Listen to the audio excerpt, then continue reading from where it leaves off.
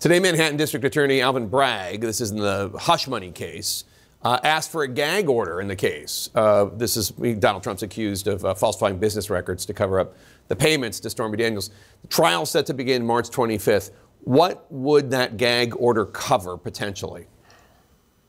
So it sounds like what the DA has proposed here is really a fairly narrow gag order that actually almost exactly mirrors the federal gag order. What this would do, if adopted by the judge, is prevent Donald Trump from making statements that could interfere with or influence the jurors, the witnesses, the courtroom staff, and the prosecutor staff, other than the DA himself. I actually think, I'm not a fan of gag orders. I never used to seek them when I was a prosecutor, but I think in this case, it's appropriately narrow. It still allows Donald Trump to publicly criticize the case against him. He can say this is a bogus case. He can say I'm not guilty. He can even say the DA has bad motives here. So I think what the gag order sets aside is narrow and fair.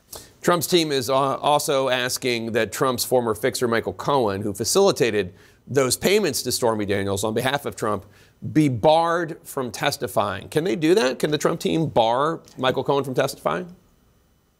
No, that is a ridiculous request. They have to know that if you have a witness who you think is impeachable, has lied or will lie, the answer is he gets to take the stand if one party chooses to call him, and then the other party gets to cross-examine him vigorously. And then it is up to the jury to decide whether they believe or disbelieve that witness. There is no such thing as a judge saying, I don't believe this witness, I think he's going to lie, therefore he's off the stand. The DA is going to call Michael Cohen. They will assume all the risk that comes with that, but it's up to the jury, not a judge. All right, Elie Honig, thanks so much. Appreciate it. Let's go to the 2024 lead.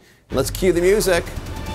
Yes, the race for 2024 has moved to the critical battleground state of Michigan. This is the first battleground state primary or caucus. Let's bring in CNN's Eva McKen. She's in Grand Rapids following the Haley campaign. Kristen Holmes, of course, covers the Trump campaign for us. Kristen, Trump is well on his way to the Republican nomination, of course, but he has been unable to win over a substantial block of Republican voters. It's a minority, but it's still a big chunk.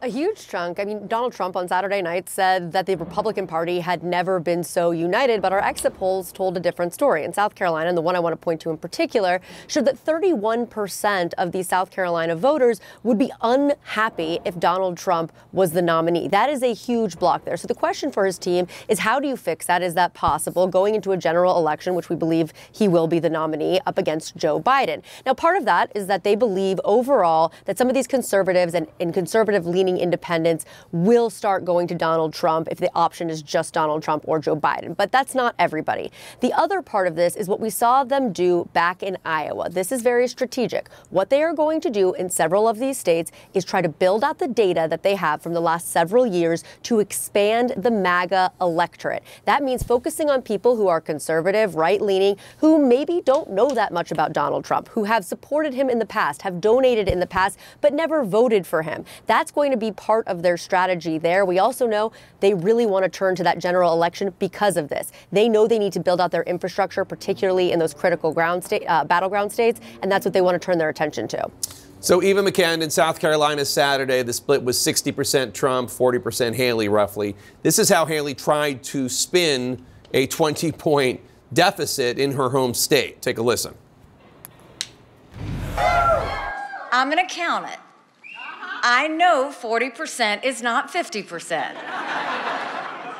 But I also know 40% is not some tiny group.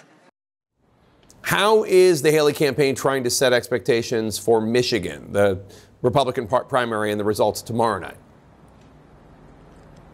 Well, Jake, by not setting expectations at all. In fact, they are raising the bar for former President Donald Trump. She told us today that right now she is raising every red flag possible. And she argues that Trump in all of these early contests is not winning by a mandate, that he's not getting above 90%. And what the last few weeks have actually illustrated is that he is going to have a lot of problems in a general election with independent and moderate voters. And Eva, the Koch brothers have announced they're going to stop trying to support Haley in her presidential quest. Given that news, how much longer can she have on the campaign trail? You need money to run for president. She says she's going to stay in until Super Tuesday, which is, I think, a week from tomorrow. Might that be her last stand? Well, it's unclear at this stage, Jake. Listen, she's got 10 fundraisers coming up, and her team says after South Carolina that they actually raised $1 million, and a lot of that money came from people donating under $200. But it's not clear what upcoming state she can actually win. I put that question to her. Listen to what she told me. We have 21 states and territories that are getting ready to happen. Why don't we wait and see what happens? We don't have to have a crystal ball and say this is going to happen or that's going to happen. We don't live in Russia. We don't anoint kings. We have elections. Let people vote. But can you name a single state you can win? I can name that 70% of Americans don't want Donald Trump or Joe Biden. Now, for her part, Haley already on to Minnesota this evening, where she is continuing to make her case to voters. And when I was speaking to voters here today in Michigan, Jake, they tell me that she's glad that she's still in this contest, that they don't believe that she should be bullied out, and they are hoping for some sort of miracle, for something maybe with Trump's legal cases to happen, for her to ultimately become viable once and for all.